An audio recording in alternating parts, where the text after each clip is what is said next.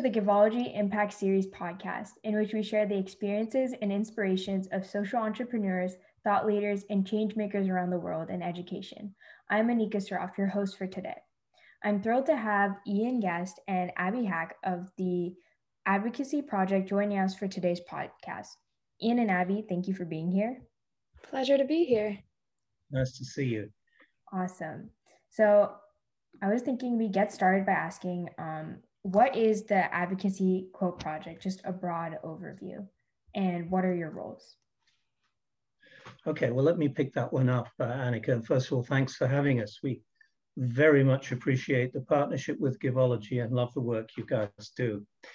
So our organization, the Advocacy Project, supports advocacy at a community level by people who have been directly affected by violence, discrimination, environment, conflict, whatever it might be.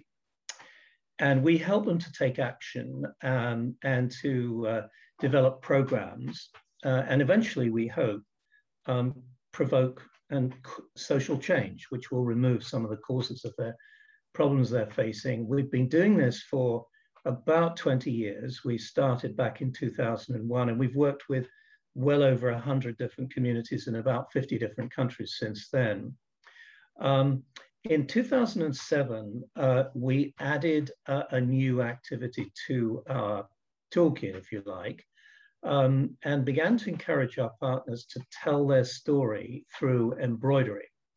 Now, storytelling is an absolutely critical part of advocacy, because if you don't get your message out, you're not going to reach anyone, you're not going to raise any money, you're not going to get any interest from anyone. So we've always put an emphasis on storytelling. And in 2007, working with survivors from a massacre in Bosnia, we decided to experiment and see if they would like to tell their story through embroidery and weaving. Those women in Bosnia made an amazing quilt which commemorated close family members who'd been killed in the massacre. And so we thought, okay, if it works there, well, maybe it'll work elsewhere. And now in 2021, 50 or 60 quilts later, you know, we have, I think, a very well-established and quite popular tool, which is used by advocates in many different countries. And the quilt project that we're currently doing with Givology focuses on telling the story of COVID-19, and the impact of the last year and a half of the pandemic at the community level. Awesome. And would you like to get into how you raise money for these different initiatives? Yes. Yes. Well, it's a bit of a struggle, isn't it? Actually, it's not really a struggle. I should correct myself there. We have raised a lot of money through the years, well over $4 million for our partners. And we do that through a combination. We will help them to develop proposals, which we'll submit to governments and foundations. For example, our COVID project, the current one that we're doing with you at Givology, is funded by Humanity United, which is a foundation, very generous foundation. We also launch appeals through Global Giving, which is an online giving platform, rather like Givology. We've raised, you know, well over $150,000 through Global Giving. And what we like about Global Giving and Givology is that it's individual people who are taking the decision to go in and donate money to a project because they feel strongly about it. And of course, it's their money, unlike a foundation. So we do appreciate that form of crowdfunding, if you like. We want to get individuals to come in and support the people we work with. I think we've done pretty well. You know, we're working on a budget of about $150,000 this year, which is significant and certainly enough to cover our needs. And it does allow us to make small grants to a number of these different organizations. There are a lot of generous people out there, Annika, particularly at a time like this when people are really in need and they need the help of generous people. Right. That makes sense. So can we get into how both you and Abby decided to join the Advocacy Project? Well, I founded the Advocacy Project back in 1998 when we undertook a campaign to lobby the International Criminal Court, which was just being established at that time. And I've stayed with it along with doing other things since then. Abby is a relatively a late arrival, a recent arrival. So I'm going to pass over to her to tell us how she got involved. Yeah, so I joined about last August, and what really drew me to the organization was how kind of hands-on it was. I feel like there's so many organizations that will give $100,000 to a project and then kind of never see them again. But what I really love about the Advocacy Project was even with the quilt projects, we're still meeting with these partners every single week and really helping them along the way and really developing a really strong relationship with them. So it's not a distance project. We are as much in the field as we can be. We're actually sending Peace Fellows to help some of our partners in the countries this year. So I just love the fact that I can actually have much more of a felt impact than I would feel at a lot of other places. Yeah, that's a very... And Abby's very effective at what she does, Annika. And one of the best things about our organization is that we rely almost entirely upon students. We bring students in, undergraduates and graduates, to serve as Peace Fellows, and they will volunteer for a period of 2 to 3 months with a partner, a local partner. Obviously, everything has been done remotely over the past 2 years, although, as Abby said, we are sending graduate students to Uganda, Senegal, and Liberia this summer. It's a big experiment as the world begins to open up. But generally speaking, this is we spread the net wide. We invite particularly young people because they're very smart. They've got lots of good ideas, and they're the same sort of generation as many of the people we work with. And we rely upon them for tech skills. People like yourself are very good with technology, websites. Those are the kind of skills that really are badly needed by the groups that we work with in these different countries. And even working remotely, I think it's gone very well over the last 18 months. Yeah, that's awesome. And I'm glad to hear that you guys go in and actually interact with the organizations that you donate to. And it's great to hear how you joined Abby. Could you go into, Ian, how you started it, as you were the... Well, it's so long ago now, Annika. I'm not sure if I can remember, but I can remember. I actually was sent to Bosnia at the end of the war by USAID to map out civil society and the way civil society groups had formed and responded to this horrible war, this conflict in Bosnia. And I found that being put under pressure and being isolated from other towns and communities had forced people to become very, very imaginative, and that they'd become entrepreneurs in the best sense of the word. They'd figured out ways to ensure that their kids went to school, that they communicated with the next village, that they had access to electricity and the radio. The women were working together to send their kids to school, to make food and share food. I mean, there was a real outpouring of community initiatives as a result of this conflict. And I thought, well, if that's the case, think how many other communities are under pressure around the world. And if they're just given an opportunity, think what they are capable of. And that's been our sort of guiding principle ever since. So we've worked with some absolutely incredible people through the years. We have about 10 to 15 partners at the moment, and they are extraordinary people. I mean, they include women who were forcibly kidnapped by the Lord's Resistance Army in Uganda and forced into sexual slavery. River gypsies in Bangladesh who've been beaten up and deprived of their fishing rights. I mean, people all over the world who are taking action, and they simply will not take it standing down, lying down. And it's pretty inspiring to work with people like this. They're very creative, they're very brave, they're very imaginative. We don't tell them what to do, but when they come to us and say, can you help? We need a little bit of money, we need support from a bright student and undergraduate. What about it? We say yes whenever we can, obviously. And I think it's an effective model of support because it brings people like you and Abby into this development game, which up to now has been the preserve of older people, specialists, people who've been around for a long time. We don't need professionals in this game. We need people who care about the issues and have got real skills and a contribution to make. Right. That makes sense. And could we talk a little bit more about your impacts, both qualitative and quantitative? I know you mentioned the number 4 million, but are there also some events that you think were curated by the advocacy project, some more outreach that was created? Right. Well, let's bring this back to the Quilt Project, because Givology and the Advocacy Project are currently cooperating on a quilt project to tell the story of COVID. And we may get onto that in a few minutes, Annika. But the whole premise of this project is that by helping people to describe what has happened to them, we are actually empowering them and giving them a reason to come together, work together in the middle of this pandemic, in the middle of this crisis.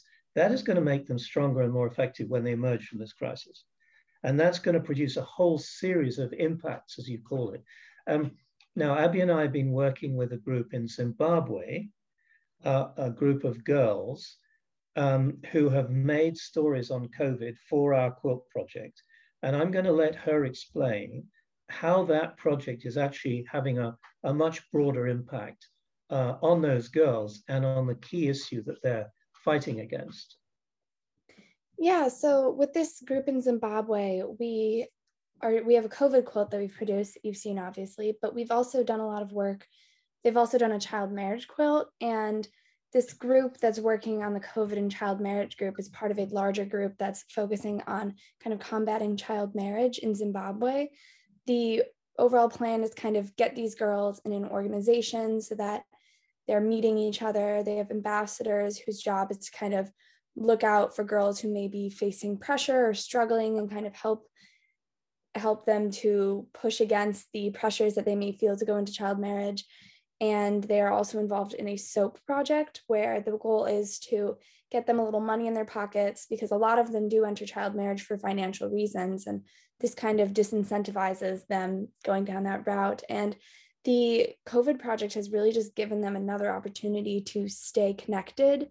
And we've really seen there's been a lot of success, especially with this project, in kind of forming that community. And stuff like the COVID project has helped a lot with that. We've actually, with the COVID project, they were working with a group in Arlington to kind of each develop their own independent project, but then they also occasionally come together to speak with one another and kind of each share their stories. And I think that we've just really found a lot of success in them not feeling so much of their societal pressure, because they're able to get together in ways that aren't revolving around child marriage and that whole threat, and kind of have their own experience to kind of act like kids, which they are, and kind of communicate with other kids in the United States. And it's been really successful. Yes, I would add to that as well, Annika, because this is primarily an education project, which is of interest to Givology, obviously. I mean, these are girls who are, 17, 18, 19. I mean, your age, basically. And many of them would have been married if the circumstances had been different for them. A third of all girls in Zimbabwe get married before the legal age of 18. So they're under a ton of pressure. And one of the reasons, as Abby says, is that their families are so poor that they marry off their daughters to older men who've got a bit more money. So poverty is really driving this problem. And we thought from the beginning that if we could put some money in the pocket of these girls, it would give them a way to resist early marriage. And that's exactly what's happened.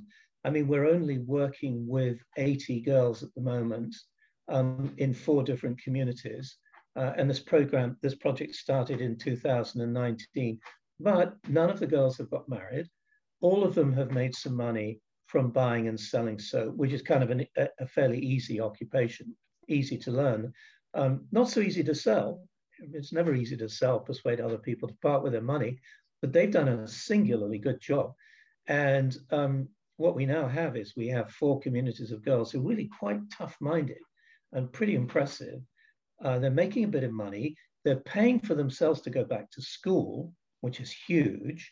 And so we see a very rosy future for this project. It will reach out, go into more communities, bring in more girls. The sky's the limit, basically. And at the same time, as Abby says, they've built this relationship with high school students here in the States, a group of high school students in Arlington, Virginia, about the same age. They've all become good friends. They talk to each other on Zoom every Saturday. And the Quilt Project, the COVID Quilt Project, has become a central part of that, because both of the 2 groups have told their stories, their COVID stories, through embroidery. Both of those sets of squares have been assembled into advocacy quilts. Both are being exhibited, and both are featuring in the digital exhibition that you at Giveology are helping us to put together. And it's just fascinating to see these groups of high school students, one in Zimbabwe, one in America, kind of help each other to understand some of the pressures that are on them, different pressures, but pressures, and also to find a common way to describe this ordeal that everyone's been through over the last 18 months. I mean, it's been a real eye-opener for Abby and myself, I think. And it does have the potential to get back to Zimbabwe and to invigorate those very, very poor communities, and give people there a sense that they can control their own destiny. They can have agency. They can make money, they can learn, they can go back to school, maybe even university. Those, I think, are important impacts. Yeah, I agree. And I definitely agree that those real qualitative type impacts are really important rather than some of the numerical statistics. So next, I want to talk about how your model has shifted during the pandemic. Just a little bit more about what projects have changed due to the pandemic and how you're, dealing with it. Right. Okay. Well, I'm going to answer briefly, and then I'm going to hand over to Abby on this, because she's been managing all of our work remotely. Until 2 years ago, our organization focused almost exclusively on deploying graduate students to go out and work in these countries. This was a huge effort, Annika. It was difficult, it was expensive. We had to worry about security. We spent most of the year recruiting people and then worrying about them when they were in the field. I mean, they did amazing work. There are over 300 graduates who've gone out for our organization over the years. All of them are profiled on our website. All of their blogs are available through our website. But our main focus was on helping graduate students to go out and volunteer to do international service. That came to an abrupt halt with the pandemic. We were no longer able to send people out. And so what we've done instead is we've kind of pivoted, and we now invest most of our time and our effort on bringing people in and supporting our partners remotely. And I'm going to hand over to Abby here, because she manages the projects, and suggest maybe that she gives you the flavor of a couple of the initiatives that we're currently supporting, which we're excited about. But we're doing it remotely instead of sending people out there in person. Yeah, so as Ina said, everything's kind of now remote. And since I've been here, I have not experienced any Peace Fellows going out into the field. My first time will actually be this summer, where we are sending 3 Peace Fellows actually into the countries. But it's really been interesting because we all kind of shifted to this model where everything was online, our schools, our meetings with family. And I think that has in a way almost made it a little easier for us at AP. I think we now know how easy it is to have virtual meetings because we've had to have it in so much of our everyday life. So when we are able to meet with them, it doesn't feel awkward. It feels like we're able to have a normal conversation. And I don't exactly know how it was before when the Peace Fellows were going out, but I mean, I've been able to have wonderful relationships with a lot of our partners, even ones that we've just started. As Ian has mentioned, we are helping a woman who was abducted by the LRA and an organization of other women who were in similar situations. And we started with the quilting project, and we're hoping to move to some other project, whether it's job training or whatever she decides. But the fact that we're able to do all of this help completely virtually, completely from the United States is, I think, huge. And I think it's really a testament to where we can go in the future, because as other people go back to in person, I really do see the future for us kind of continuing to be these Zoom meetings. And I think it's really given us a whole nother window into the amount of communication we can have with our partners.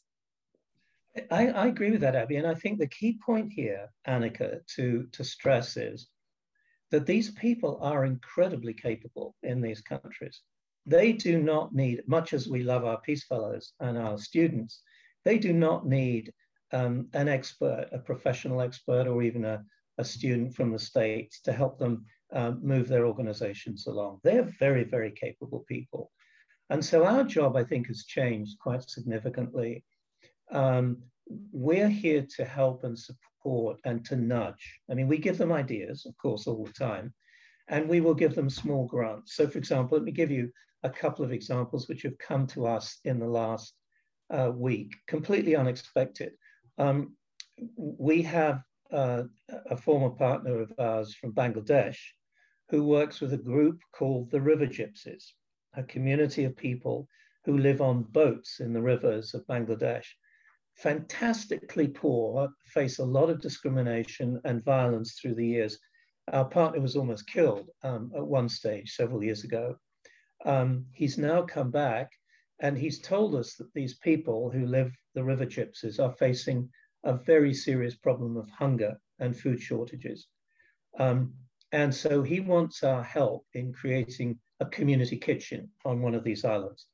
And we've said to him, look, we will definitely do that. We're in. We can give you $500, $1,000, whatever it might be, small amount of money, but you have to develop a project which is going to be sustainable and which is going to bring sustained benefits to this community. So how about, for example, we pay the fishermen to produce the fish and you guys organize the cooking in the community kitchen? And that would seem to be a way to support and invigorate the local fishing industry as much as anything. At least we'll give them 5 months, 6 months, or a year head start, if you like, during this very difficult time. We also received an appeal 3 or 4 days ago from Nepal, which is right in the middle of one of the world's most serious COVID crises. I mean, people are, bodies are lying in the streets. It's that bad. 2 members of the organization that we work with have died from COVID in the past week. So, we're now sitting here, Abby and myself and the team, all of us, and trying to sort of scratch our heads and figure out what we can do to help. And we will help. We will go in with a small amount of money. We'll do it quickly. There'll be very few, if any, strings attached. And I think this is one way in which we can be really, really useful. And this is a model for the future, not just for us, but for others who want to do this kind of work. You're here to help. You don't go in, you don't impose your views on people. You wait for them to come to you. You help them immediately with a small amount of money. You ask that they develop a budget. You put a very bright undergraduate or graduate student onto this. You talk to them every week. You give them encouragement. You tell them you love them. You give them advice. And little by little, they come together as a group. They become empowered. They develop credibility in their community. And then they're in a position to put together a program which is really going to make a difference.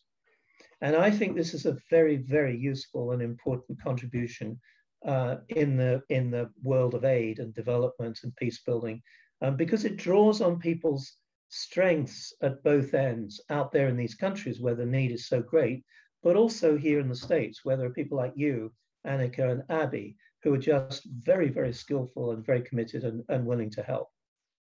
Yeah, and I think everyone knows that the pandemic has been bad for most people. I love to see that your organization is, using Zoom and all these to get closer to your partners.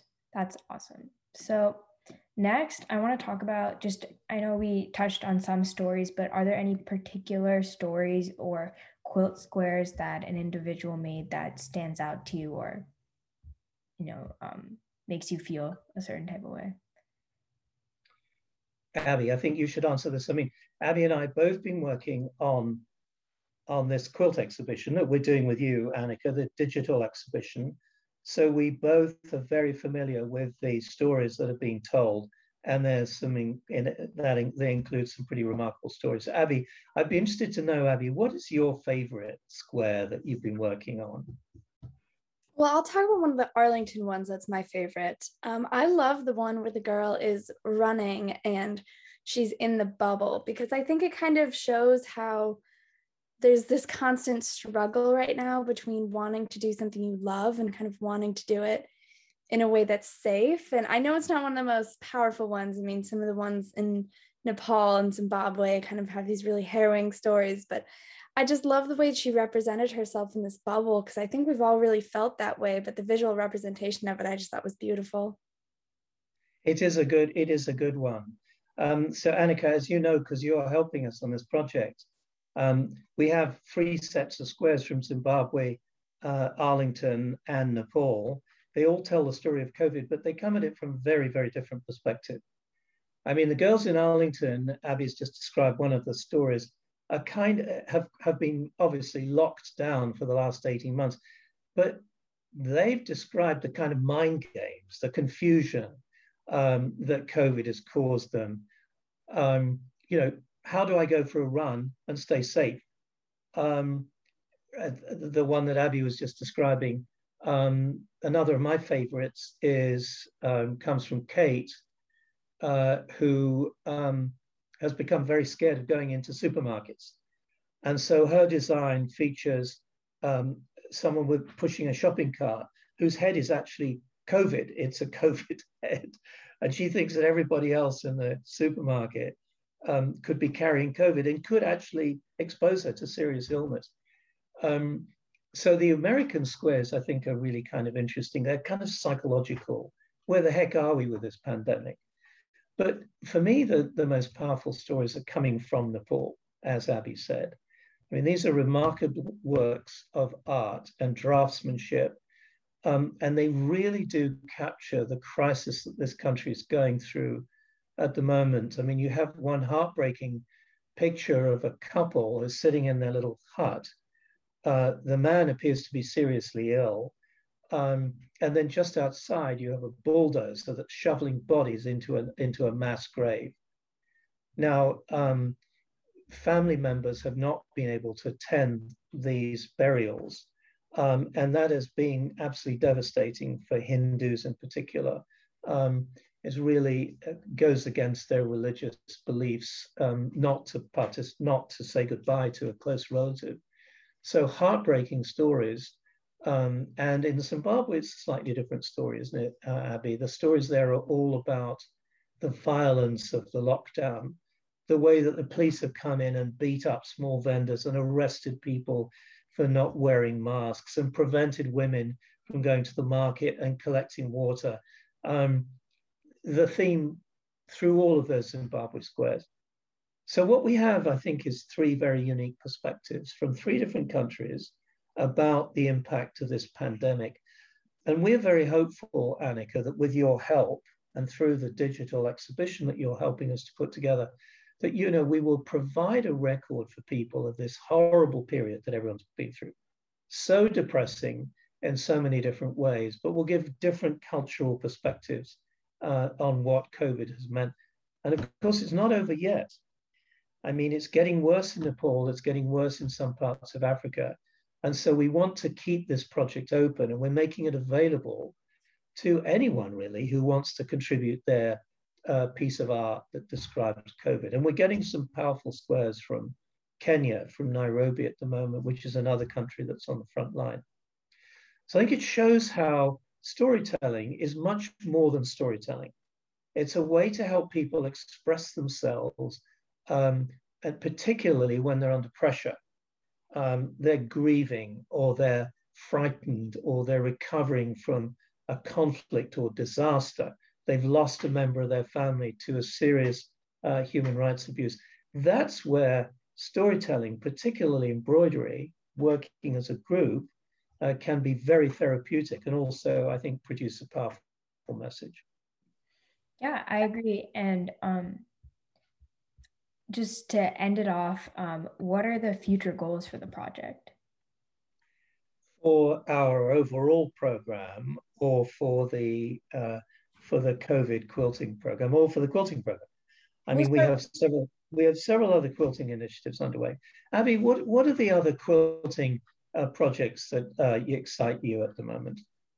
Well, there is the one with Victoria, one of our partners, who was captured by the LRA and those other girls and women. And I think that one is kind of an interesting topic because everyone thinks it's over. So I think it shows that even if we see conflicts as being closed, the effects from those conflicts are still there and still present and still need to be addressed. So I think that's a great example of kind of where this project could go, about addressing issues that the international community has largely forgotten about and kind of using the power of storytelling to once again bring a light to these issues.